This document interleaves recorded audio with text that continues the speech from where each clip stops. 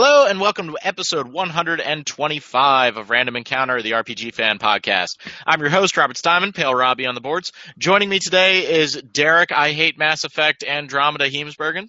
You're always going for the hateful stuff. I was going to say I should be Derek Cup Noodle Heemsbergen because I played episode Gladio and there was Cup Noodle in that, just as one would expect. Is everything still so lovingly rendered on Final Fantasy 15 in terms of food products?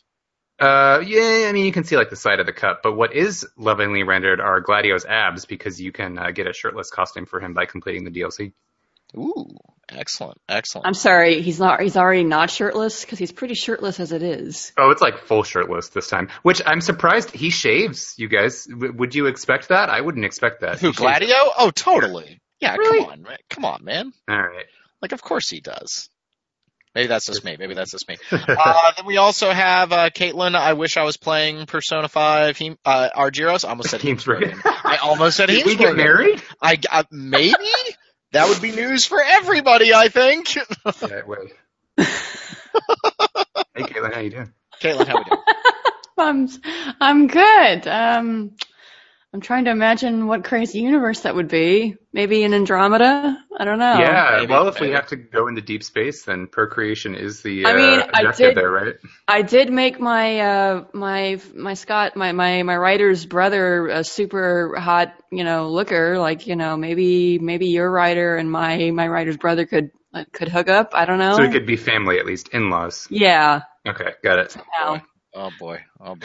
That would be kind of now. Wait, if you were traveling into deep space and you were trying to procreate for the species, would there be like a questionnaire of like, please guys, I'm not like, don't read into my politics on this at all, but it's like, do you think that would be part of the questionnaire? It's like, oh yeah, have to be straight in order. No, I think it would just be, do you want to have a child? Because you can be gay and have a child, right? But you cannot produce a child. Well, no, I guess sure you can. If you had a lesbian couple, you could do in vitro. You could do. Okay, all right. So we have to take. So we you would think have that I wouldn't like if I was going on a mission into deep space? You think I wouldn't take one for the team, as it were, and have a child if I had to? Just find an Asari. They can help you. Right. Also, they have like deep space technology, man. They can just extract my. I'm just spitballing here, all right? We're having a conversation. I'm trying to think this stuff through. These are important questions. Mm-hmm. I have no idea what's going on. Okay, so Mass Effect Andromeda came out, right? Right, it sure did. And I don't want to say the internet is... I think hate is a strong word, but I think there's a little bit of There's anger. Hyperbole happening. I think hyperbole is a very good word for it. I also think that there's a lot of criticism being leveled at this game, and as an outside observer, somebody that only played Mass Effect 2 and 3, I read the story on 1, but I didn't like the way it played. And, I'm in the camp that thinks that Mass Effect 3's story was pretty terrible at the end, but like the gameplay was still fun. I guess I was looking at Andromeda as being more gameplay, and I kind of get this feeling like Andromeda's getting some of the Mass Effect 3 hate that didn't happen. Like the retroactive Mass Effect 3 hate where people, kind of like how we talked about on the last episode about Zelda. Like, there's the Zelda cycle of like, this is the best Zelda. Yeah, go ahead, Derek. We had this discussion. Yeah. Right. We had this discussion about people's feelings from previous games in that series sort of carrying over and blending into how they feel about the new one, even though it's separated.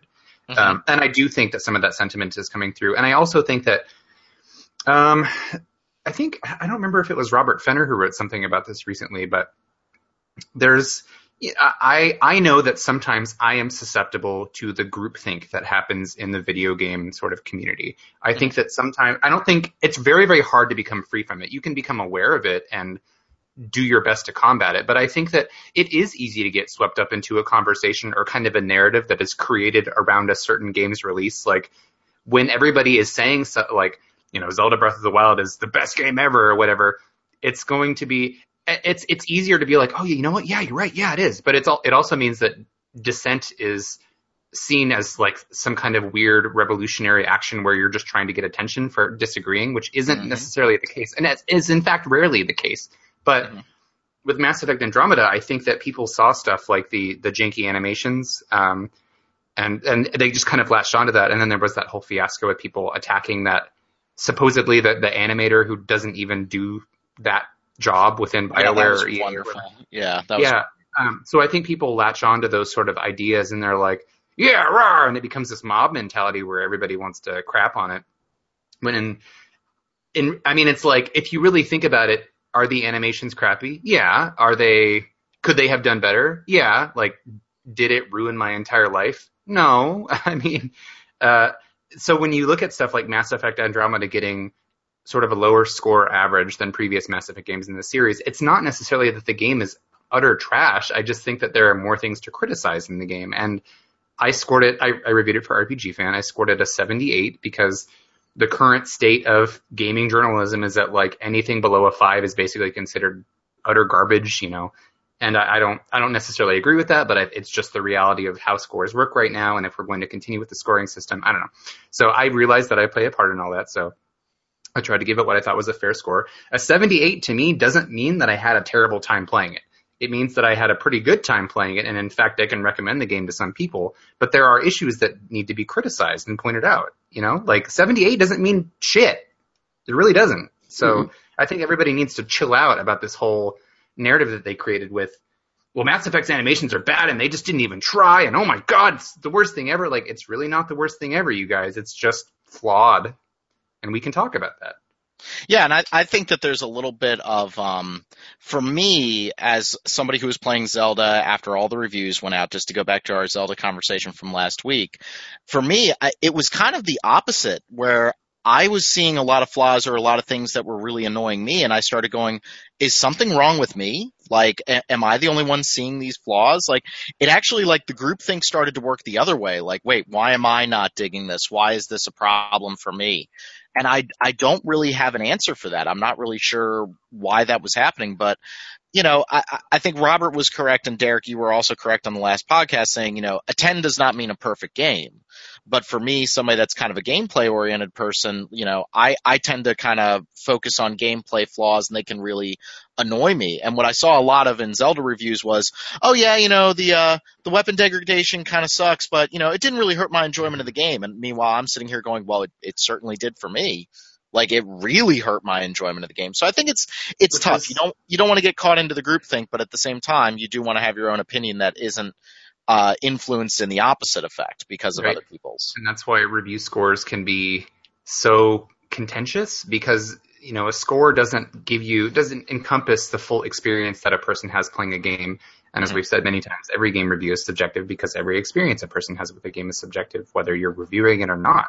But when you see something like a 10, I think you know, higher score is just sort of a general barometer of quality, and then you can sort of dissect the smaller bits as you get in closer, because, you know, the 10 isn't perfect, and there are many games that I would, if I had to score them, I would score them much lower than a 10, but I still felt like they were some of the best games I had ever played because they just suited my tastes the best. And something like the weapon degradation is, I beat Breath of the Wild recently, and I didn't really have too much of a problem with weapon degradation because it's annoying. Yes, I don't like it, and I think that it shouldn't necessarily be a game mechanic, but it never broke the experience for me because I never had a point where I was like running out of weapons or, you know, had no way to fight back. And I can see where if you got into that situation, that would really sour the entire game for you. And Rob, I think that, you know, you had bad experiences with that, and for you that matters more than it would to some people necessarily. Totally. Yeah. No, I agree. And, you know, I don't really, with Mass Effect, I'm kind of staying out of this one because I have not played the new game. I really have no desire because there's so many other games to play. So, you know, Nier is still on my bucket list over here. So, I'm kind of staying out of this a little bit, but what I see is a game that everybody seems to agree the combat's really good. And Caitlin, you were saying that a little bit before the pre-show, that you're having a lot of fun playing this game. It's maybe the storytelling that people are a little upset about. Well, I've certainly seen a lot of people complain about the writing, and that a lot of people think that the storytelling is weaker than the original trilogy. But then, you know, this is one of those things where it's going to come down to individual opinion and what you are looking for in the game and what you know, your personal tastes. And I think it's going to be hard to say, definitively that it sucks compared to the original trilogy, or that it's bad because it's subjective. Thus far, I'm satisfied. It's a different vibe than the original trilogy. It doesn't have quite the same sort of feeling to it, because you don't have necessarily the same sort of a threat, I guess, that you're facing. It's not the same kind of enemy that you're dealing with. There's a bit more of a lighthearted feeling to it. You're more exploring this new galaxy and making friends and trying to survive than necessarily uncovering an ancient evil and figuring out how to stop it. Although there are, of course, bad guys, and you are trying to figure out what they're after and things like that. There are mysteries to solve, but it's kind of a different focus. And that's going to appeal to people in different ways. It's, it's, like I said, it's different. It's a different kind of focus from the original trilogy. So if you're looking for the same kind of feel as the Shepard trilogy, it may be a disappointment. But I'm actually finding it just fine, for me personally. I know I was talking to Derek before release how I actually kind of thought that the focus of this game sort of being more on setting out to explore and find a new home kind of resonated with me, with the state of our, like real world space exploration, the way how we're kind of sort of fumbling about with our actual space exploration. The idea of any real meaningful space travel to a neighboring, even just a neighboring star system, let alone a neighboring galaxy, being a real time sink like that, and the idea of needing to start over and actually try to find ways to survive, feeling a lot more, and I don't want to say realistic, because come on, it's a video game, it's Mass Effect, but that actually feels a little bit more closer to home than the way the original Mass Effect started out, where we had already essentially been jump-started into a galactic society, where we'd already made first contact, we'd already basically been pushed into a galactic community on the Citadel, met other alien races. We were still the new people, but we'd already made a name for ourselves and we already knew the galaxy. Here, we've just arrived. We don't know anything really about this, the cluster we arrived in. In fact, that's part of the mystery, is trying to figure out why the worlds that we thought were going to be perfect for us, why they're not that way, and trying to make them habitable for humanity, for the Milky Way races. And there's a kind of, if that kind of tingles your sci-fi interest, that, can be really fun. And then, the combat is a whole lot of fun. They've done a lot to open that up and make it so that you're no longer locked into a particular class like you were in the original trilogy. Instead, you just put points into any one of the three main branches. Your combat branch, which used to be basically the soldier branch in the original trilogy, and then biotics and tech, and you can mix and match as you see fit, which opens up a lot of different possibilities, and you're no longer penalized if you pick one of those abilities and you suddenly say, I don't really like this, I want to do something else. You can do that, and you can just start putting points into something else. So it opens up a lot of freedom.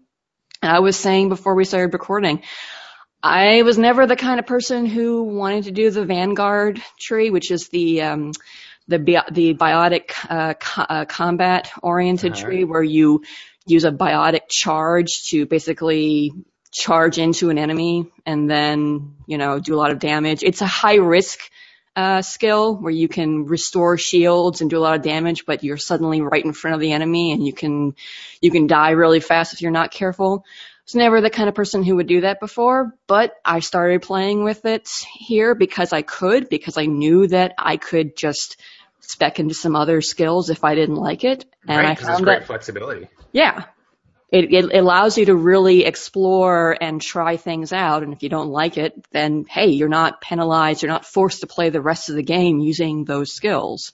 And I found I really liked it. And so now I'm running around with a shotgun and a sniper rifle and charge and tactical cloak, so I can actually go long range or up in the enemy's face, depending on situation. So it's a lot of fun. Mm-hmm. Certainly seems like the combat's the fun part. Derek, were you enjoying that aspect of the game as much? I was. I like the jump jet a lot. I think it adds a good sense of verticality to combat, and you can sort of more dynamically jump and hide behind cover. And I found that I didn't tool around enough with other loadouts during my playthrough, so I think that I actually held myself back in a way, and that limited my enjoyment a little bit because I went pretty heavy on the tech stuff, and I felt like my turret never really did all that much. But yeah, combat's fun, and I enjoyed playing the multiplayer. I did that a little bit. And it's PvE, like co-op, so you have other people on your team and you're fighting. It's waves of enemies. It's just like Mass Effect 3's, basically. But I thought that was fun, too. I think the combat is strong enough to carry it, but my pro tip would be to switch up your loadout a lot more often than I did, and I think the game, it encourages you to pick sort of a specialization because they have the profiles, which are kind of like stances. And so like if you put a lot of points into tech abilities, you'll get sort of the engineer profile. And anytime you have that activated, it's like a passive stance that gives you benefits to all of your tech stuff. Like maybe your turret will be more durable or tech abilities will do more damage or whatever. So by switching one of those, it kind of encourages you to stick to a certain loadout. But I think that there are the similar to previous Mass Effects. There are the ones that are hybrids, like Vanguard, and I think the game is probably more fun if you stick to a hybrid profile and or have a more hybrid skill set or loadouts saved. Because if you stick to just one type, it can get kind of repetitive. But I think that was my fault as a player that I didn't experiment enough. But I still think that the system is more flexible this time and it's better for it. Does this game set up a new Mass Effect trilogy? It could. Without spoiling anything, of course, the ending is kind of abrupt and just totally leaves the door open for anything else to happen at all.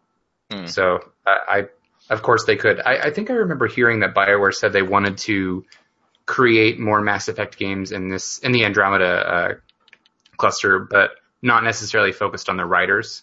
So I could see that. Because I feel like the writer's story is satisfactorily concluded at the end of the game. So, do you guys feel, and this is not a loaded question, I'm not trying to walk you guys into a trap here or anything, but like, do you guys feel the way a lot of fans have been criticizing the game's story, that it's kind of cheap that they set up, a couple wildly different ways that the Milky Way galaxy could have ended at the end of Mass Effect 3, and then they just moved us to another galaxy where they never have to touch on that? I think that's the only way they could have done it, really. Yeah. No, I think if they hadn't done that, if they had kept this in the Milky Way, I think that would have exasperated the issues people had with the ending of Mass Effect 3, because they would have had to have consolidated the endings of Mass Effect 3, which would have made people feel like their choices had even less impact than they already did. Mm-hmm. That was probably the biggest complaint about Mass Effect 3's ending, was that it ultimately felt like your choices came down to almost nothing. It came down to, three colors, basically. Yeah. So, yeah, the only choices were a completely new location or something happening before the trilogy, really. Mm-hmm. And this is essentially both in a sense. Or it could be like super, super far in the future in the Milky Way, but you would have to it would have to be far enough in the future that it's like a starting all over kind of vibe. Like, well, in the distant past this happened and now everybody's a synthetic, but we don't even really think of that as being weird, but everything's back to being the same. Like, Well, what's interesting too is that they've left themselves open for DLC that could potentially bring some elements of Mass Effect 3 into the game, because there's at least one arc that is late. in arriving. I won't say which one for people who don't want to be spoiled, but they mention an arc that was late because they wanted to throw other people onto it. Mm-hmm. They could add that arc as DLC, and if that arc took off even a few years late in the timeline, it would have left either during the events of Mass Effect 3 or possibly after Mass Effect 3. Okay. So they could introduce sort of people who know what happened at the end Yeah. and were affected by it. Yeah, so they could throw in some events of Mass Effect 3 and possibly give the players some maybe ability to control what those events are. I don't know. Okay. Huh. But it would be interesting. There's So it when would you be start like playing, a Dragon Age situation where you just select what ending happened kind of thing? Yeah, maybe. Okay. I mean, it depends on what they do and exactly when this arc was supposed to have left, but Right. the timing of it, I mean, because the original initiative was supposed to have left shortly at some point between Mass Effect 2 and Mass Effect 3, so the timing of it is kind of... Gotcha. It'd be nice because there are certain races missing in Andromeda that I would like to see. Yeah, and then, one of the complaints levied against it is that you go to an entirely new part of space and it's still basically bipedal humanoids in spacesuits, Yeah. Yeah. I agree with that. I think it's maybe not lazy, but just like lacking in creativity. And they really fall back on the same type of knee structure for all of their aliens. Have you noticed that? Like the Turians and the Solarians and the new friendly alien species, Mm-hmm. the Angarans. Jaws race. Yeah, they all walk the same way. I mean, like, what's up with that? Come on. You guys wanted it to be a little bit more alien, is what you're saying. It would have been nice. I mean, you expect there to be humanoids, of course, but Yeah. I think it's a fair criticism that the alien design in Andromeda isn't quite up to par with the original trilogy. So, Mm-hmm. But I think there are some things that Andromeda does very well. Like Caitlin says, she liked the idea of the starting fresh angle, and I think that's really cool too. And there are some even for the character models looking the way they do and not always being great, the environments are amazing. And some of the planets when you explore, you see all this lush alien foliage and the way that the sun kind of crests over mountains and stuff is it's beautiful, and it really does make you kind of want to explore. It's a shame that I find those places to be a little lacking in stuff to do, so there's not a lot of reason to explore or incentive. But unlike Zelda, I feel like I don't get quite enough out of exploration for me to go do it, but it's still pretty. And yeah, I mean, it's a pretty game from that perspective for sure.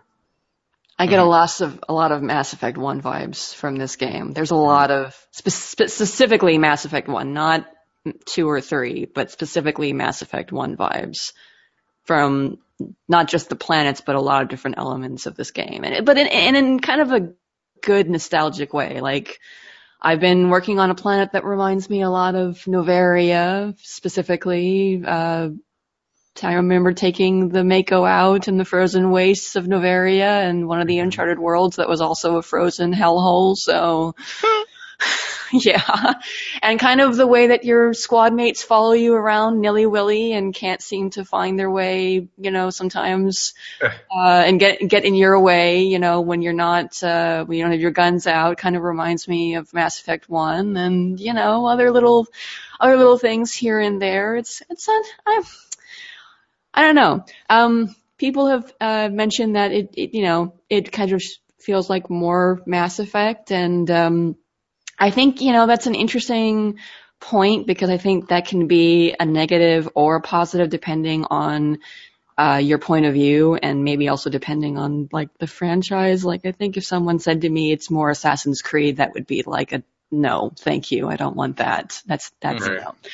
But more Mass Effect is that's almost all I think I'd kind of wanted from this game. For it just to be more Mass Effect is fine. I mean, as long as it's not horrible Mass Effect, and it's not. I mean, it's got problems, it has issues, and I am also going to be interested to see what they say that they're going to do to hopefully fix some of the issues from a technical standpoint.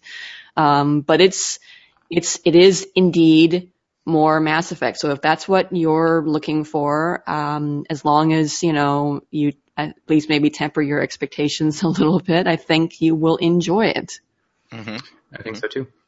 And it sounds like the sense of wonder that you were just describing, Caitlin, the fact that like Mass Effect 1, which I, bounced right off of, everybody talks about the sense of wonder and like going to the moon and that planet and how amazing that was.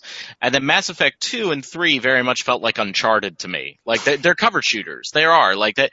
The wonder is in the storytelling, but not in the exploration, if that makes sense. I mean, they are basically corridor shooters deep down. And they're very enjoyable corridor shooters. Like I had a lot more. I like the shooting in Mass Effect more than Uncharted. I know someone just got very angry with me, but like that's how I honestly feel. I found that to be very satisfying. I played as an Inquisitor the whole way through. Infiltrator. Sorry, I was doing Star Wars. Sorry, my fault. But I really enjoyed it for that. And I think if Mass Effect Andromeda was going for that Dragon Age Inquisition sense of wonder and place, even if they screwed some things up along the way, I think that's kind of that's the messaging they were hearing from a lot of fans, wasn't it? Like that's what people at least said they wanted. Yeah, and it's all right. It's okay. It is okay to not be perfect. Yes, it is that's okay. That's why I'm still here, guys. Aw, Derek, you're perfect in my eye, and I'm really excited to see you again at E3. I'm really glad that we're both heading there. Like, always. Yeah, I was kind of worried, kind of a lot of stuff going on these days, really busy with my job and, that sort of thing. But I sat down with the wife and we talked about it. I was like, I think I need to go. Like, I need to have... She gave you permission to come see me and do our once-a-year special thing. I know. Snuggle time. But it's just like, I think it's good for me to, like, get away from work and kind of do something a little bit more fun. Yeah, who would have thought, right? I know. I wish Caitlin was coming, too. Oh, I know. Talk about her like she's not here. I'll be there in spirit. Last year was really hard when I found out that Zodiac Age was coming out, and I was like, oh, Caitlin's going to be so excited to see it, and then you didn't come to E3, and I was really bummed about that. So what have I been doing? Oh boy, somebody's gonna get mad at me, but I gotta do it. I've been playing the last episode of the DLC for Dark Souls 3, the Ringed City, or Derek coined it the Ringed City, and I just think that sounds more Dark Souls. It's kind of been it's been interesting going back to play Dark Souls 3 after so much Neo. I think you really learn to appreciate that From Software might be the best in the business when it comes to enemy design. Like, they have so many varied creatures and just different monstrosities coming at you, and that you're constantly varying up your tactics. And I think where Neo kind of had, like, William has so many moves and how much depth he has to his moveset, only fighting the same enemies over and over again kind of makes that feel very stale. So I'm playing that. I'm going to finish it up. I think I'm like one bonfire away from the final boss. It is stupid difficult. Like, it is, if Dark Souls 3 was pretty easy, and I think I said that last year when we talked about it, I didn't have much trouble with Dark Souls 3. This is like we designed this to be super challenging, which is pretty cool. There's also a lot of variety in the types of traps that they put at you now. They kind of had the angels that are like homing death turrets, and you kind of have to stealth your way past them a little bit. That works pretty well. A couple enemy types are maybe a little bit more obnoxious than I would like. They need to cool it with the self-heal on the turtle-like enemies, that you can end up fighting them for 5 minutes because they just keep healing themselves. Boss fights been... Yeah, I know. It's one of those mechanics, like, if they would just cool down the number of times they could do it, it would be okay. Oh, God. That, random aside, I hate that in Trails of Cold Steel 2. Oh, really? The regenerating enemies? Derek, I'm sure you remember a couple of boss fights where the enemies do that. It pisses me off. Yeah, I'm just not really fond of that as a mechanic. Usually it's like, let me make progress. Stop taking I know it's like, it only sounds fair. Like, you can heal, so enemies should be able to too. But like, when they like heal like a third of their HP in like one move, and you're like, that's gonna take me like 10 minutes to get rid of. You realize this? I think it's when they spam it. That's what really gets me. Like if these guys could only do it once, maybe twice, I'd be okay with it, but I've had them do it 10 times in a row. And that's like, and you actually cannot kill them fast enough. If they decide to use this move, you can have them down to 20 hit points and be trying to get the last attack in on them, and you can't. So that's a little annoying. I'm really excited to fight the last boss. I watched a video of it just because I'm not, I don't know what it is, but I'm not really big into spoilers when it comes to Souls games, probably because the story is so insane in these games that it's kind of impossible to ruin it for yourself. So I watched a video of the last boss, and he looks really cool, so I'm looking forward to fighting him. This game also made me appreciate Dark Souls 3 a lot more. I think, it came out, and I played it, and I liked it, but I was maybe a little harsher on it than I should have been. I actually think they made a very, very good game. It has some problems here and there, but it's really good. It's really enjoyable. It's more Souls if that's what you're looking for. And I guess now the question is, do we see their new game do we see From Software's new game at E3? I kind of hope not. In a way, like I want it to be like another year before we see anything out of them. I really want this game to come out of the gate super creative, and watch they make an Armored Core game. But like, didn't Miyazaki say he was working on an Armored Core game? Something very straightforward and something totally new, and the straightforward thing that people expect is Bloodborne 2, right? I wouldn't be surprised. I think if we're at Sony and they announce Bloodborne 2, I'm on the one hand I'm going to be bummed, but that is my favorite game in the franchise. I just, I would like another action RPG of this style, but I do think I want to see it really pushed forward. I think that they pretty much perfected the Dark Souls style game with Dark Souls 3. Like, that game plays very, very well. That's the game I recommend to people. Like, if they're saying, I want to play a Souls game, I say you should play Dark Souls 3. It is the gentlest game in the franchise. I actually disagree with Austin Walker, formerly of Giant Bomb. I was reading his review of 3 again, and he said that like the opening of 3 was very, very difficult. I very much disagree with that. I think 3 might have the most approachable opening out of all of them, whereas Bloodborne might be the most vicious opening out of all of them. Like, I don't know. I want to see what they do. I just love collecting their art design books. I just think those guys are fantastic with their art design, with their world building. And, I'm also hopeful for Neo. I think we're going to see another Neo 2 based on how well that's sold. Seems to be a little surprise for Sony. And I just hope that they work on, enemy variety and level design a little bit, because their action-y combat is very distinct. And that's the part of that game that works really well. It's the other stuff that, a little bit of work here and there, but E3 is getting exciting, and I want to see. On the one hand, out. I know. On the one hand, I really want to see what From Software is doing, but on the other hand, another year of anticipation might be really cool. Like, just isn't that crazy? I know. 2 months. We're gonna start getting the leaks. It's gonna start happening. The leaks are gonna start coming. Xenoblade Chronicles 2, guys. I can't wait. I can't wait. Oh my gosh. I'm so freaking excited. The thought that might actually come out this year is... We can't get our hopes up, but man, that'd be cool. My hopes are up. A 1 year span of FF15, Persona 5, and Xenoblade. Not to mention like all the other things, but I feel like those are very big name games at the very least. Can you imagine if it did come out, how hard our job is going to be trying to figure out what... Game of the year? Yeah. Ugh. Well, I mean, I gotta say, and Derek hinted at it a minute ago, so I do want to go back to Zelda for a second. I don't think Zelda's in any risk of being maybe even in my top 5. I really, really like that game. I don't want people to think I'm hating on it. I'm not trying to join the hipster bandwagon of hate that is definitely going to happen for this game. In my opinion, I think that's definitely going to happen in the next year or so. I really, really like Breath of the Wild. I like so many things it was doing, but when I finished it, there was a little bit of a hollowness. There was a little bit of like, I don't want to say I missed the Zelda formula, but there are aspects of that game that really frustrate me. I really wish that the 4 main dungeons in the game were better. Nobody's going to convince me that those dungeons are good. Like, one of them was fine, but the same dungeon design 4 times was a huge letdown. The shrines started to really just grate on my nerves a little bit. Like, they're really cool, and I like the idea of having these small bite-sized dungeons. I think it works phenomenally well with the Switch as a design philosophy, like the ability to put it into suspend mode after you do 1 or 2 shrines on the way to work or something. That's great. But there's something about those big, massive Zelda dungeons not being there that's kind of a hole. And I don't know. I just kind of finished it, and I don't actually remember a whole lot of it. The overall experience is very positive, but it kind of has the open world game problem where there aren't a lot of memorable moments. Like, at least that's for me. It You is don't a think good. there are memorable moments in Breath of the Wild? I think there's a few. Some of the ways that you, without going to spoiler territories, the ways that you get into the dungeons, those kind of mini I think game those esque are all things. great. Yeah. Not the Goron one.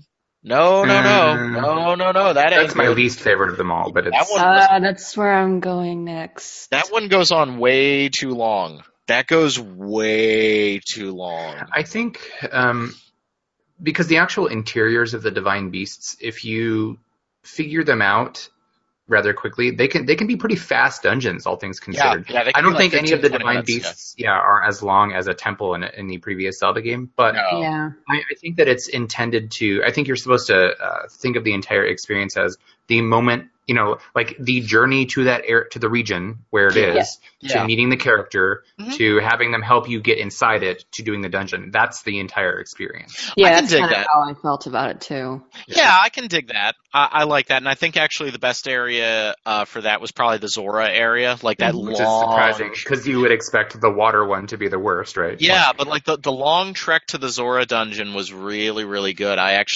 even though it kind of annoyed me a little bit because it's kind of a gameplay conceit, you can't climb on the walls in this area. I still dug that, and it made me play the game very differently. I like that, but I don't know, something about that game it's a little. Maybe I'm just the hater in the room. Hollow is the word that comes to mind. Yeah, hollow was really the right word. Even the final boss, I'm not going to go into spoilers. I mean, but I just didn't jive with them all that much. Design wise, phenomenal, but actual getting there. The boss fights in general in the game were very underwhelming. I did the Gerudo dungeon last. That fight just didn't feel good. Maybe I just had the dungeon in an orientation where it wasn't fun, but that whole thing just felt like I was struggling with the environment more than the actual boss. Maybe that was the point. It's the electric one, right? Yeah, I really didn't like that one. And I didn't die at all to any of the bosses. They never were at risk of killing me. So I think an interesting thing that Breath of the Wild does is you have such an expanded tool set for dealing with many tasks that you approach in the game, whether self-imposed or storyline wise, that you can do things in a variety of ways, and the most straightforward or sort of the way that the expected quote unquote way that you feel like you're supposed to do something isn't necessarily the right way or the most efficient way. Like in other Zelda games, usually you have a dungeon, you get a new item in that dungeon, and then that item is used as part of the gimmick for the boss. Since Breath of the Wild gives you all of its tools up front, you don't really know at any given point which the best thing to use is. So it's do I just suck? Am I supposed to be using lightning arrows? But once you experiment, because the game encourages you to do so, you can find effective strategies. But for some reason, the way that I play games, I often feel like I'm kind of cheating or doing it wrong if I find a particularly effective strategy that seems like it's not intended necessarily, but that's sort of the underlying philosophy of how Breath of the Wild works, is for you to use that tool set and experiment. So I can agree with that. Yeah, it depends on the way that you play games or approach them, I guess, because I find that even after all this time, I still like or require a specific degree of structure in my video games for me to fully enjoy them, which is why I tend to like linear experiences where you have control over the minutia, or like a long JRPG like Trails of Cold Steel. I can still control the development of my characters, or I can choose how long I want to spend exploring each town, that kind of thing. But I still prefer to have that guidance, that gentle push in the direction towards the finish line, if that makes sense. Yeah. There were moments playing Breath of the Wild where I was having the exact same, I don't want to say problem, but the exact same experience that you just described, which was for me, it is a problem. Yeah, I didn't want to use. I don't think it's bad. I didn't want to put words in your mouth. But every one of those dungeon bosses, I had that initial, okay, how do I hurt this thing?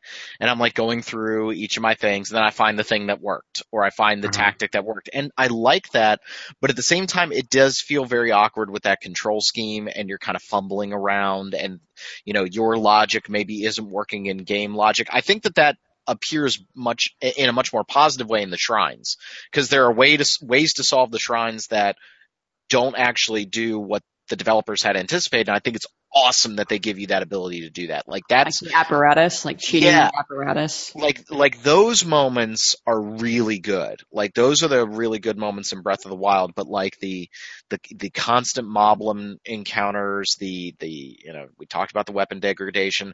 In a lot of ways, I feel more about this game like in a more positive way. I feel very similar to the way I felt about Metal Gear Solid 5. Where I was like, you guys have built this very amazing ecosystem, but the actual moment-to-moment gameplay can get very repetitive, and I wish there were more set pieces. I wish there were more moments that distinguished themselves, and not having those could maybe be seen as a good thing for the franchise. Again, I like this game infinitely more than Skyward Sword. I despise that game.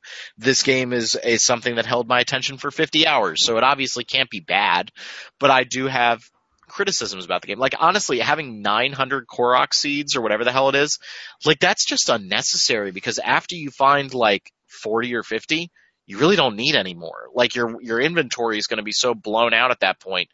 Like, why are there 900? Like, why did you put so many of them in there? Like, No, I mean, it's not like you're forced to seek them out or anything. no, but just get what I'm saying. Like, at that point, it just sort of becomes a collectible that I don't really understand. Like, Glad that why there is there aren't so trophies or achievements. oh my sweet I know, right? Jesus. Oh my sweet Jesus. Can you imagine if there were trophies? It definitely is an open world that I think flows way better than the next game we're going to talk about a little bit, which the further we get out from Final Fantasy 15, the more I don't think I'm ever going to go back to that game. I tried, guys. I fired it back up. That game, and I got into a pretty... You guys know I love Stephen Meyerink, formerly of the show, to death, and he's like a brother to me, but like we got into a very heated argument over Final Fantasy 15 where just the menu design in that game makes me not want to play it. Like the trying to fast travel in that game and opening up a menu to open up another menu to think I'm fast traveling when I go to the wrong area, or the fact that I have to memorize what the place is called, then go to the fast travel menu. That game's UI is so nails on a chalkboard that I don't want to engage with it.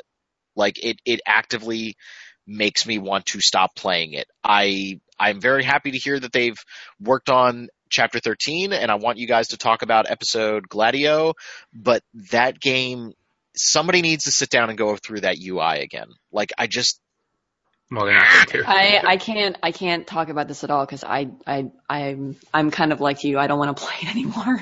I don't hate it, but it is actively refusing. So you remember when Witcher 3 came out and like the UI was a mess? Like it was functional, but it was a mess. It was tiny? Yeah, it was tiny and it was hard to like find stuff, and if you like picked up a quest item and didn't look at it right away, it's basically lost in your inventory like an old school Ultima game. Like that's cool. But like they worked on it. They released patches, they made it better, like they really made that UI like it still has some issues here and there, but like it's still really, really good.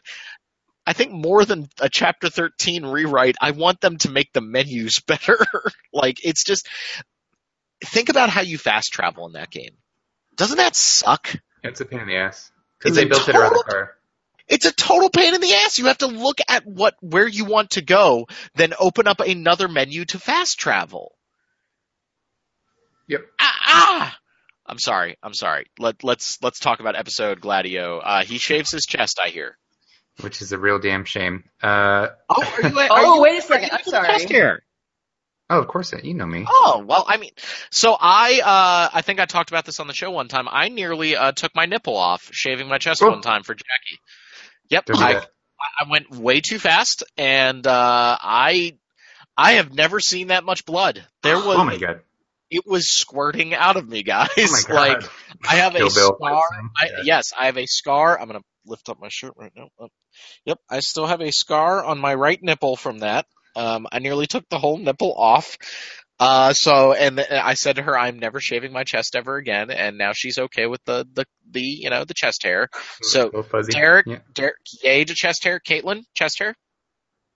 I mean, if you're asking me what I would ideally prefer, I think clean shaven is sexier. Oh god damn. Okay, so Geralt is your guy. Okay, so we're we fighting know here. Geralt's your guy. I but, mean, is there any contest where Geralt's involved? Come on. You've seen the bass scene, right? you know that voice only. Yeah, every time that voice actor has used that voice with another character, it's never worked. It only works with Geralt. Because Geralt's got that bod. He does have that. He has a swimmer's build. He really does. He has the powerful shoulders and the lanky midsection. Anywho, Gladio. Anyway. Gladio. So I'll actually start by talking about the reworked Chapter 13. And we've discussed Final Fantasy 15 a lot on this podcast. I've talked about how I felt like the story was sort of unfinished or petered out, especially towards the end, which is not an uncommon criticism levied against the game at all. But, my God, like, I feel like Chapter 13's fixes, and I'm putting those in air quotes, fill in those plot holes with the subtlety of a brick to the face. It's like going to be good. Oh my God, you guys! Does this shock us? Does this shock us? No, it's just like it's exactly what you thought happened behind the scenes, but delivered in the most straightforward, like almost insultingly asinine way. And I don't hate that they did this. Like, this would have been fine if it was in the game from the very beginning. It's just they outlined events that were like, no shit, you guys. Like, of course that's what happened behind the scenes. And it just feels so ham-fisted to me, and I don't hate that they put the effort into doing it, and the game is better for it for sure, but I watched it, and it's also like 20 minutes long total to get through the entire thing. The new chapter, 20 minutes.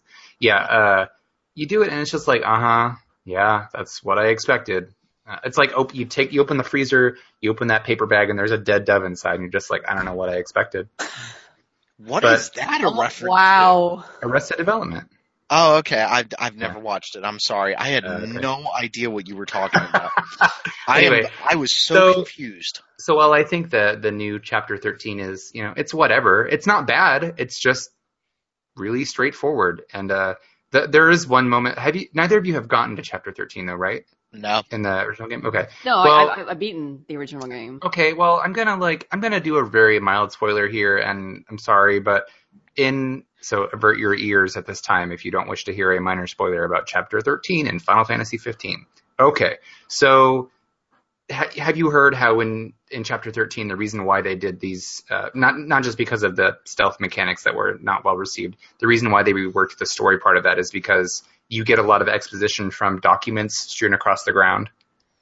Did you hear about that? I didn't know that. Okay, so there's like a plot point that needed to be clarified, which is why they did this, because in the original version they just had papers that you picked up and read, which is not at all how the game had told its story up to that point. So in the new version, which is sort of like, I guess you have to pick whether you want to take Noctis's path or the new path with Gladio and Ignis. In the new path where you're playing as Gladio, you see a cutscene explaining what happened, and the villain literally stands over a character and throws papers at him, and they fall on the ground. And he's like, "I'll just leave this here." I was like, his notes, like his just like ultimate battle plan, like yes, he's like, "I'll just leave this," and throws it on the. I was like, is this the most mustache twirling villain moment? I thought it was so badly done. Skeletor. Is it true that you have to like reload in order to see both sides? You can't. You can access you can access the alternate Chapter 13 from the title screen of the game, but I think you might have to beat it first. I'm not 100% sure. Like the first time you go through it, you pick either one, and then you can reload from the title screen after beating the whole game. I think. So it's not integrated seamlessly into a playthrough. You have to. You're right. So that's a bummer. Yeah. What it does do is it does provide the clarification, and that's fine. Okay, cool, thanks. And being able to play as Gladio for a minute is cool because it's a little teaser for his DLC. So the following day after that patch came out, they released episode Gladio. It's the first of the 3 planned mini episodes where you play as each of the 3 other characters of Noctis's crew. And so in this one you play as Gladio, who wants to become stronger, basically, so he goes to undertake the trial of Gilgamesh. Why this was never mentioned in the game proper, I don't know. But so he goes to go, and there's the problem that I have with this is that there's such an obvious hook for it in the main game. Mm-hmm. Like, there's the point where Gladio's like, "I gotta go take care of some business, guys. See you later," and then leaves. It's like, come on. How much more obvious can it be that you plan to cut this out and then resell it at a premium later on? So it happens, and what it does is it explains what happened during that time, and it's actually satisfying. I thought it was a good micro story. It only takes about an hour and a half to 2 hours to do everything in it. Mm-hmm. Plays Gladio by himself. He plays similarly to Noctis, but he has a Valor meter, which is kind of like a mini limit break. So like as you do damage or take damage, it fills up, and then you can unleash more powerful moves. You know what it actually reminded me of was Cyan's sword tech. Ooh. Or Bushido in FF6, where okay, now you're speaking my language. Cyan was my favorite character as a kid. So the more it builds up, the stronger the move you can do, kind of thing. And then it goes back to 0, and then you just build it up again. But it happens very quickly. And then he has a rage meter as well, where the more damage you take or when you block, your passive damage that you do just goes up like a multiplier. So it's got a good risk-reward balance for being aggressive or making sure that you parry or block attacks effectively, because that just makes your base damage go up. So it's actually a lot of fun. I think that the combat works really well, and it's brief enough that, the sort of limitations of those mechanics don't really ever become an issue, because you're only doing it for 2 hours, maybe max. Mm-hmm. And it tells a nice little side story. It introduces, Gilgamesh, which is a fan favorite Final Fantasy character. So, you fight him on a big bridge, as one would expect, and the music is done by Keiichi Okabe, who did the soundtrack for Nier, which is freaking great. I didn't think that I wanted to hear another remix of Battle on the Big Bridge ever again, but they proved me wrong, because it's really freaking good. So I think Episode Gladio was perfectly serviceable. It's fun. It's brief. If you don't have the season pass, it costs $5, which $5 for 2, maybe 3 hours of content if you want to stretch it out. That's not so bad. It doesn't sound terrible. It's not terrible. The problem is just sort of that they wrote themselves into a corner by cutting that out of the game in the first place. And it feels like it's almost insulting to have to pay to get that extra story, because it should have just been in the game. And it includes the character Core, Leonis, General Core, who is in the very beginning of FF15 and then just kind of disappears for most of the rest of the game. Originally, he was planned to be the 5th party member alongside the rest of the guys, but when they scrapped the project for Versus 13 and remade it into 15, he took on a different role. So it was disappointing to me as somebody who had followed the game all those years to know that he was cut, and it was like, where's this character that I saw in all the promo materials? Which, of course, I realized that the game changed during that time. So Core is featured pretty prominently in this DLC, and you get basically all of his backstory, and it's not extensive, but it's enough, and it's something that I wish we had in the main game, because I thought he was a fine character, and I wanted to know more about him. So Episode Gladio one of the best animated faces in the game, too. Yeah. Yeah, so Episode Gladio is, I would say, if you're a fan of Final Fantasy 15, it's worth your time. I just, I have to take issue with the fact that it was cut out. Well, as far as I'm concerned, it should have been there in the first place. So if you can get over that, then it's worth the $5. It's like 3 hours, 2-3 hours of fun. Mm-hmm. Check it out. The further we get out from that game, I get into that mode where a game becomes impenetrable to me when it's super complicated and I haven't played it for a long time. And that's how I'm starting to feel about 15. I don't want people to think I'm rewriting the history book on that game. I enjoyed it quite a bit from what I played of it, warts and all. We talked about the issues we had, but it was still fun. It was still enjoyable. I feel like I'm saying that about Zelda and Final Fantasy right now. I don't love these games, but they are way better than the previous games that I've played in those franchises. So take that as me being positive. I'm actually not trying to hate on it. But I don't know, just the longer we get around it, the less I want to play it. Yeah, I was temporarily reinvigorated when I played Gladio, and I was like, oh man, I kind of want to go back into the main game, because in the meantime, they've released the PS4 Pro patch for the game that unlocks the frame rate to a degree. It doesn't run at a constant 60, but it can approach 60. It looks a hell of a lot better. So it looks better, right? So I was like, okay, now that they finally did that patch, and there's been a little bit of DLC to come out, and now I have a couple new costumes and stuff, maybe I'll go for the Platinum finally. But I found that after finishing Gladio and going back into the game proper, I played it for an hour or two, and then I just, it's been too long, and I feel like I would have to start over at this point if I wanted to really go for it, because I can't really get in the headspace for it.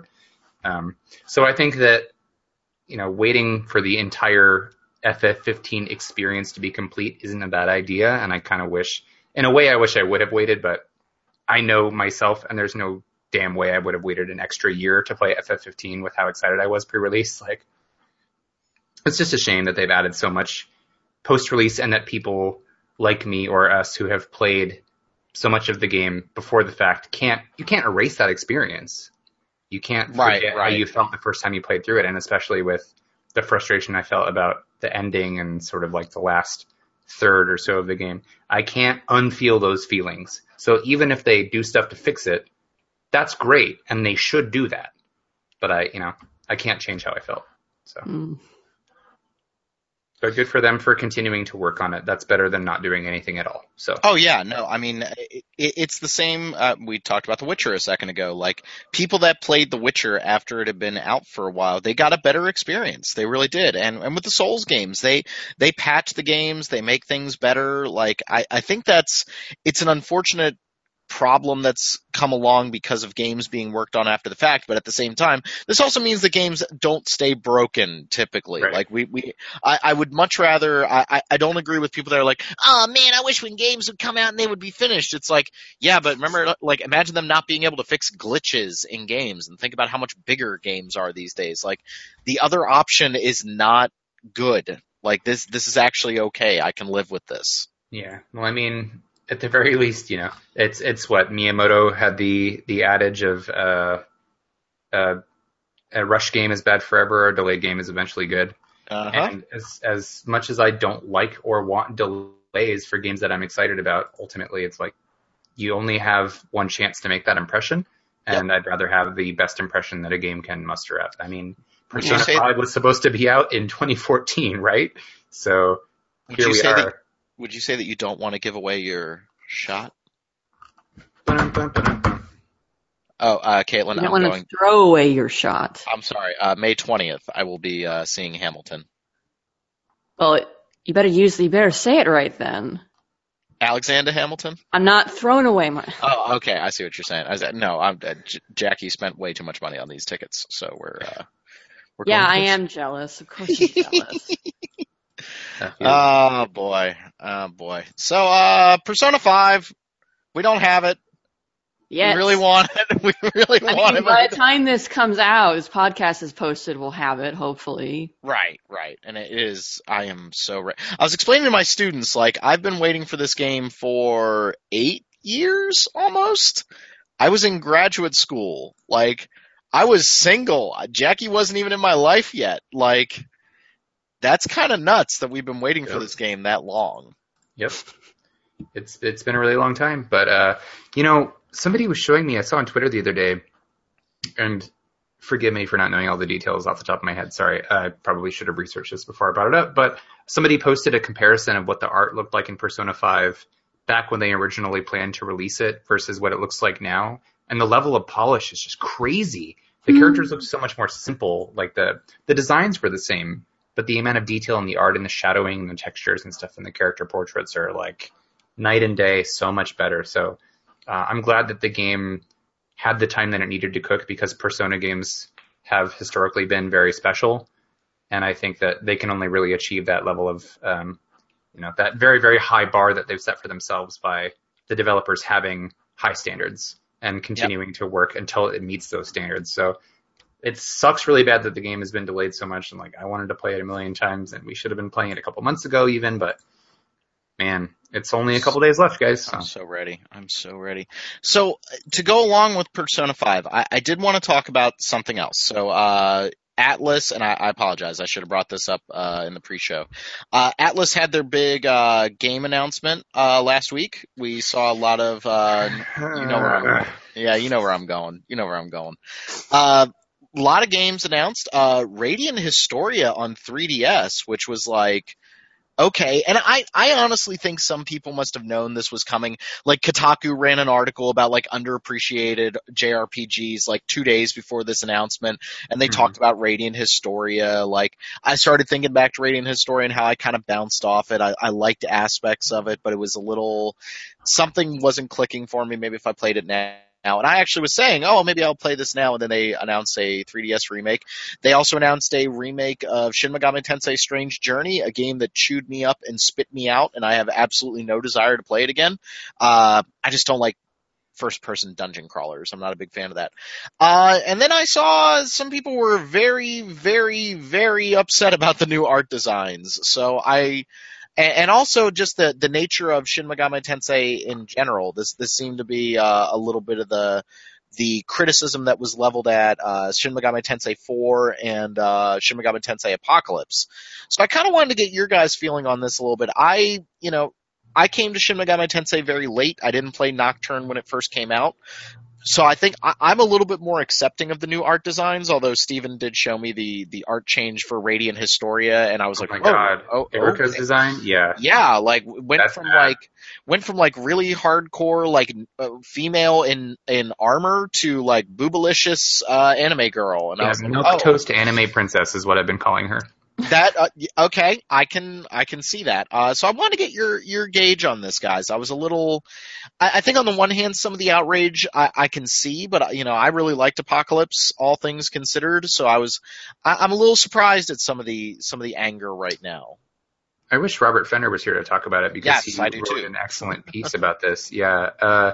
So it has become, after this pair of announcements, it feels like the sort of go-to for Atlus to reinvigorate their old games is to bring them back, add a new girl and an ending route attached to her, and then update the art style to be a little bit more generic moe, which I hate. I hate all of that because I'm thinking about it, and it's like Persona 4 Golden added a lot to the game, and I think it is the definitive version by far, but it does add, I mean, there's kind of like the creeping moe stuff that gets in there where there's the hot spring scene, which is, I mean, it's whatever. Like, I don't hate all of that automatically, and I think that Persona generally does a pretty good job of contextualizing that stuff well, and it fits in with the characters for the most part, because they're high school students and stuff, so whatever. But they added that, and they have Marie, who's like the tsundere, mysterious girl, and I thought Marie was fine when I played the game. I didn't mind her. But we had that, right? So then there was Devil Survivor 2 Record Breaker. They updated that game, and they added a new sort of epilogue scenario where there is a new girl version of I forget his name, the sort of commander of Gyps. There's like girl version of him and a new ending attached to her. Now we have Radiant Historia has this new girl in a sun hat, and she has a chronicle, so she can control histories as well, presumably. So there's a new ending attached to her. We have Shin Megami Deep Strange Journey, and there's a new girl named Alex, and there's a new ending path attached to her. So it's kind of like, I'm seeing a trend here, guys, and I don't necessarily know that I like that mold. I think that it's creatively bankrupt to a degree, and it's like if the entire basis for selling the new game is to make the art less memorable and to sort of create this artificial connection with a character who I may or may not like by promoting her very heavily before release and making it almost not necessarily like a dating type thing, because I don't know how it works, but do you know what I mean though? Like there's a pattern happening here. I definitely see what you're saying, and I don't want to do like the typical, freshman college philosophy class thing of like, well, how do you define good art, Mr. Heemsberg? And I don't want to do that to you right now. That's fair. That's totally subjective. Yeah. I think art design is a little subjective. The Deep Strange Journey one didn't get me as much as the Radiant Historia. That one doesn't look as... Yeah, she looks like, was it Nozomi from Apocalypse? Like, she actually looks like the Fairy Queen a little bit, and so... Okay. But I definitely agree. It's not as striking of an art design, and I would probably say for me personally, it doesn't strike me quite as much. And maybe a little more uniform, though. Yeah, I can see that. I guess my question is, why are they doing this? Like, is this because obviously they're doing it for somebody. Somebody likes this. This is one of those things where things are done for reasons. So where is this coming from? Is this because of the change in anime aesthetics in Japan? Like we've talked about that a little bit. Like I think that's exactly what it is. You can't watch an anime now without having a hot spring scene, but back when we were kids, that just wasn't the case, Yeah. I think it's very much just sort of the evolution of the industry. Yeah, the way that I think art has shifted to be sort of like a more homogenous style across a lot of anime. And these games are picking up on that trend. And it's just influenced by what consumers are buying or liking or whatever. And I don't necessarily like or agree with all of that, but I recognize that people do like that and want that, Mm-hmm. But there's no doubt that influence is felt in these new games. And I think that Atlus has traditionally handled most of this stuff pretty damn well. And especially their core, like the numbered Persona games, 3, 4, and soon to be 5, have done an excellent job of keeping that very high standard of quality, even if those elements tend to creep in here and there. Like there's stuff, I'm going to use the scary word, there's problematic stuff in all the Persona games if you look for it, if you really want to take a deep analysis, but no, I don't think any game or journey is going to be perfect from start to finish. And often the problems that arise are reflective of how people behave in real life. Like if you want to talk about Yosuke being homophobic with Kanji in Persona 4, like people are like that, you know? That doesn't mean that the game is bad because it depicts somebody who's practicing behavior that I would find reprehensible or irritating. So I just worry that that's sort of the spin-off-y type stuff. If you want to call it a spin-off, like Deep Journey and Devil Survivor and stuff, those aren't their core games. So I think those tend to take more of they go harder on the mainstream tropey anime stuff when they can. And then their core stuff seems to keep it pretty in line. Does that make sense? I don't know. I'm just kind of talking like spitballing. No. I think that these are conversations that I want to have, and I kind of want to, by extension, not move away from this, but move to another topic that I was seeing a little bit. So the reviews for Persona 5 started coming out from the big sites, and you know everybody is super positive on the game. I'm super ready to go, and then I want to be careful when I talk about this stuff. I don't want it to seem like I'm saying I know everything, because obviously I don't, and I want to have these discussions. I started to see a little bit of the backlash of like, well, there's no gay romance in the game. Mm-hmm. And I kind of was having the same feeling that I did a little bit with The Witcher 3, when there was a lot of the anger about not having people of color in The Witcher 3. And my buddy Simon is currently visiting us from Britain, and I asked for his opinion on it, and you're going to get a very different perspective than an American perspective. And he said, well, you know, they're Polish game developers. They built, for The Witcher, they built a world that is diverse in terms of Europe. Like, you know, just because you're not seeing black people or people of color doesn't mean that's not diverse. You see Italian people, you see Polish people, you see Norwegian people. Like, there's people of all different kinds. And so then we get the Persona thing of like, well, there's no gay romance. And I don't know enough about Japanese culture to say whether or not that is a thing that I should be expecting in a game. You know what I mean? Like, I don't want to have the cultural relativism argument. That's not the argument I'm trying to have. Like, oh, well, we can't judge their culture because we're not Japanese. That's not the argument I'm trying to have. I don't know, guys. Like, I don't know if that's something that is an acceptable thing to have in a mainstream AAA video game in 2017 in Japan, if that makes sense. I think it's very complex. It is. Of course. Yeah.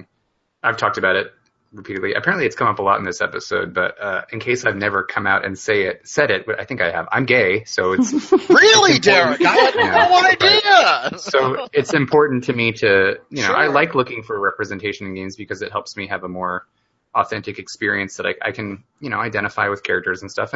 But the thing is, like, not every person is gay, so why would every video game have to feature a gay main character? You know what I mean? Like, Yeah. especially if that character is written to have a personality and isn't like an insert, you know, character. Mhm. But yeah, the problem with Persona 5 is, so I also think that there doesn't necessarily have to be a gay romance in the game available to you. Like, that's whatever. The problem that I do have is that what I have read, I haven't gotten there, obviously, since the game isn't out. And I don't know, I'll have to talk about this maybe after I play the game. But I have heard that there is like a gay couple who appears as comic relief to freak out Ryuji. And I think that's really funny.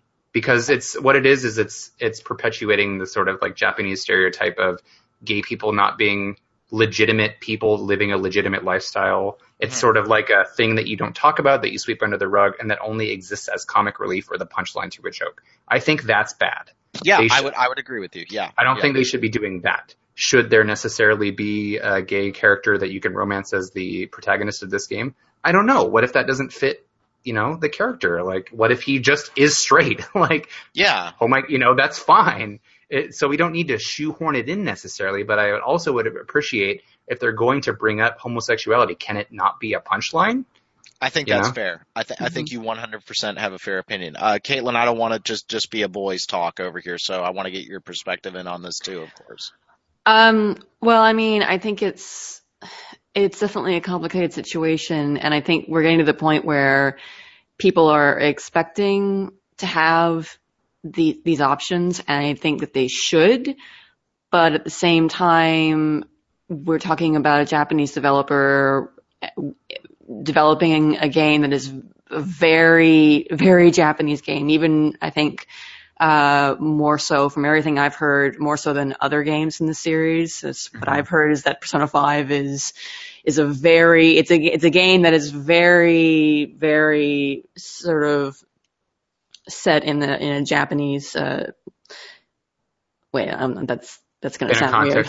Yeah, even more so than P4 and P3. This is a game about Japan, and we love Japan, and I mean I love Japan, and Japan, for better or worse, they are working through things, but they are not the best in terms of progressive nature when it comes to accepting homosexuality and LGBT rights and that kind of thing. So, and I hate to say that, it sounds like a cop out to say, well, they're a Japanese developer, so why should we expect them to give a gay romance option? And it's not like Japanese developers can't, because we've seen games developed by Japanese companies where you have had the option, but it also sometimes feels like it's a struggle or even an accomplishment to have even one gay or lesbian option in a Japanese game. I mean, look,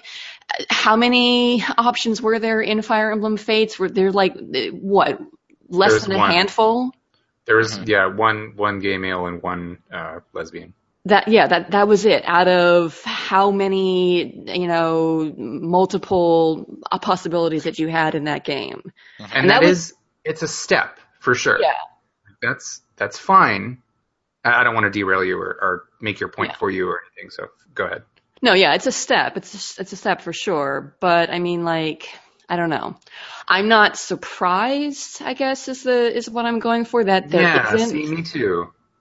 But and I don't necessarily expect it. It's just, would it be nice? Yeah. I would like that if that were an option. But if it doesn't fit or it just isn't meant to be or whatever, okay, I'm not going to lose sleep over it. The thing that I do take actual issue with is the portrayal of gay characters if they are going to be just joke characters. Right. Yeah. And I think that's 100% okay. And I think we're all kind of agreeing here a little bit. I think that you start running the risk of feeling like you're filling out one of those college pamphlets. If you say, well, for every, straight romance, there has to be a gay romance. And it's well, that doesn't, I get it on the one hand, because you're trying to make an avatar that people can identify with, especially in a game like Mass Effect, where you're playing a role.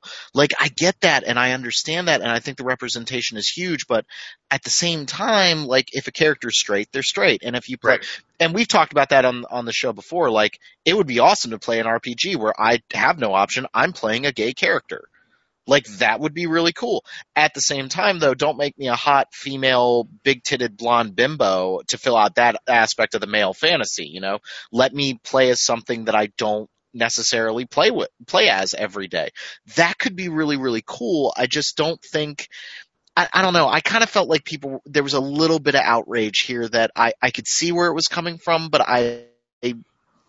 it felt a little much. I feel the same way. Yeah. I feel the same way. And I have to reserve judgment until, I've played that and experienced it for myself. Right. But it seems like, I don't know, it may have been jumping the gun a little bit to be that outraged or angry about it, considering that, you're right, it's like you're saying. I mean, people are diverse, period. But and there should be representation for all people across forms of media and video games, and that's the ideal, that's the goal. But it's it's disingenuous to just go down the checklist, if that makes sense.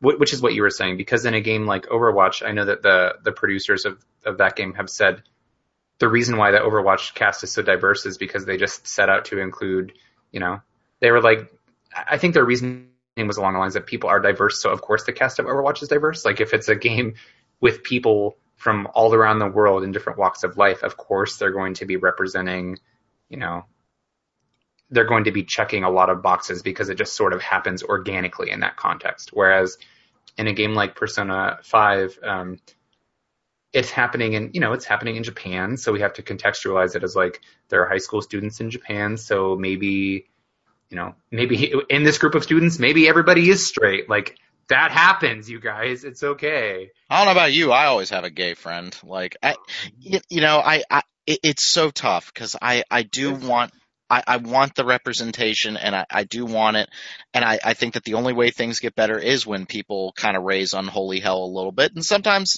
you gotta raise unholy hell. That's good, but every once in a while I'm like, okay, this is kind of, and it's also tough because latte drinking liberal elite over here, but like when then I see that being used by the other side's argument, I kind of feel like sometimes you're fueling the other side's argument. You know what I mean? It's like, okay, now they can hold this up as this is the thing we're fighting against. Like if I hear one more person say like the gay agenda in video games, it's like, what? Like, no, that's not actually a thing. Like, I don't think Derek's trying to make everybody gay, and Derek's sitting here going, yes. Is that what you think? You continue to think that. Like, it's just hard. It's a really difficult conversation. And then there are also the cultural implications. Like, I'm not trying to argue cultural relativism like a freshman philosophy class, but there is some of that too, right? Like, a little step for Japan is huge. It may not be as big of a step as we want in America, but a step for Japan, like having, like, imagine how crazy that was in the 90s to have, and this will make my wife very happy right now, but imagine how crazy that was in the 90s to have Neptune and Uranus and Sailor Moon and them not be a joke. Yeah. Like, that's huge for 1990s Japan. That's amazing right now. And, like, I'm not saying that fixes all of the problems. No, definitely not. But, like, at the same time, let's recognize when the good stuff happens. And I think we got on that topic when we were talking about, positive female characters in games. Like, we talked a lot about that. Like, I think Aloy is freaking awesome. Does she... Yes. Does she fix all of the problems with female representation in video games for the past 30 years? Absolutely not. But is she a great thing that we should hold up and go, yes, more of this, please? Absolutely.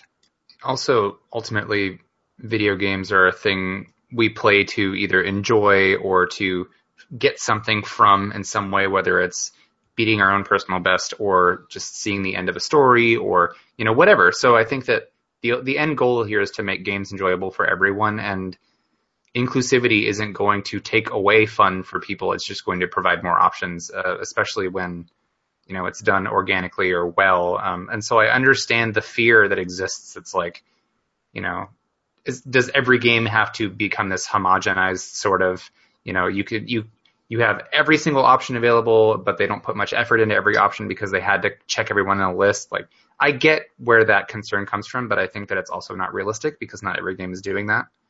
And ultimately, every creator has sort of the freedom to choose what they do and don't include. And if there's pressure to include more types of people in games, I think that can really, it can kind of only benefit us because not everybody's going to listen to the pressure or listen to that suggestion. I don't know. This is a topic that we could go on about Jesus at length.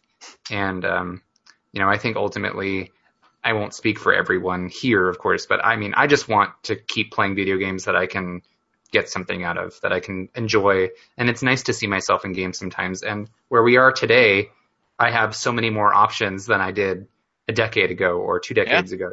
Like I couldn't even imagine if I was a kid and if I was in my early teens and I played as a game where like the main character was gay and it was no big deal and everybody treated it, like normally. I can't imagine how that would have made me feel. So knowing that those options exist for younger players today, I think that makes me happy. And it makes me happy to see more stuff like that in games that I'm playing because it's like, cool, I see a reflection of myself and that's important to me. But at the same time, I don't want to force that on every player in every context. And like, I play as straight characters all the time and I accept that because that's who that character is. And I want that to be true to the vision of the character. I don't know. It's a lot. I have to remind my students fairly often as a teacher, like we have an awesome GLBTQ community at the school, and it's really, really awesome. But every once in a while, I just sit the kids down and I'm like, you guys are 15 to 18 years old. I was in high school before you guys were born, for some of you guys. The strives and steps that we have taken in recent years is pretty remarkable. So, that doesn't mean the fight's over, and that doesn't mean that, oh, you should be happy and, be complacent. But what that does mean is that, this stuff is getting better. And it's really, really positive. And Derek, I think you're right. To be able to play as even just a gay character today, so good for kids growing up now. Like that's so amazing for them. Like, can you imagine, even if you were a straight kid playing Mass Effect and being a character who can be gay, that's got to be a kind of different kind of impact for you, right? Like, right. So it's like, oh, okay. Like, yeah, I guess that's a thing. People right, are gay. This is a thing. Like, this is a thing that's been going on, and it's not something to be nervous about, and it's not something that is bad. Like, can you imagine how amazing that would be for kids today? Yes, I agree. I'm amused because it's like, here we are, that one. I'm going to lose us one of our 3 listeners. Like, here we are promoting the SJW agenda, guys. Uh-oh, watch out. Just talking up a trash storm. And I started that whole conversation with, I think that some of the anger that was directed at Witcher 3, it kind of surprised me a little bit. And it was, I didn't necessarily agree with all of it. Did I see where it was coming from? Yeah, but I didn't have to agree with all of it. And that's kind of the great thing about a lot of this stuff. You can sit down and have conversations about it and grow and kind of develop your own ideas and your own sense of self. Like, that's really, really cool. So I'm sure somebody's going to give us a bad review over this. Here we go. Well, I will miss you, and I'm sorry that, our games talk isn't enough for you, but can't you just talk about the games? What if they made Cloud gay in the Final Fantasy VII remake? They won't. Like, it turns out he wanted to go on the date with Barrett the whole time. Who wouldn't? Who wouldn't, right? In all seriousness. And I hear he shaves his chest. Okay. So, good show, guys. Good show. Yeah. Fun conversations, and now we're all excited for Persona 5. Oh, can't wait. I am so excited. So yeah, thank you everybody for listening to Random Encounter. Be sure to give us messages, email us at podcast@rpgfan.com. Derek always likes reading those, and it's very, very lonely when we don't get any. Please hold off on your comments that I talk too much about Dark Souls. I mean, come on, a new DLC piece came out. Give me some kind of break. And as always, give us suggestions. We love hearing your feedback, and we want to make this show something that you guys can really enjoy. And those reviews on iTunes also make us feel really good when you guys have a chance to do that. So for myself, for Derek and Caitlin, I almost said Caitlin. Caitlin? I don't know. Is that like a province in Westeros or something? No, I was going to say that sounds like a Westerosi name, doesn't it? Like Caitlin? Like you had Caitlin. Well, yeah, This sounds like a thing. I think we should develop this. I feel if I ever find myself sucked into Game of Thrones, I guess I can use that instead of my real name, right? This sounds like a thing, like for the Game of Thrones, I don't know, prequel that they keep threatening. Like this sounds like a thing we could actually do. Don't do that. So, what, a prequel? They have to keep making money. I mean, dear Lord, with Westworld taking 1.5 years to come out, there we go. So sad. Why? I know, that was so good. Man in Black, baby. Man in Black. All right. Thank you, everybody, for listening to the podcast, and we will see you all later. See you in Tokyo. Peace out. Steal your heart. I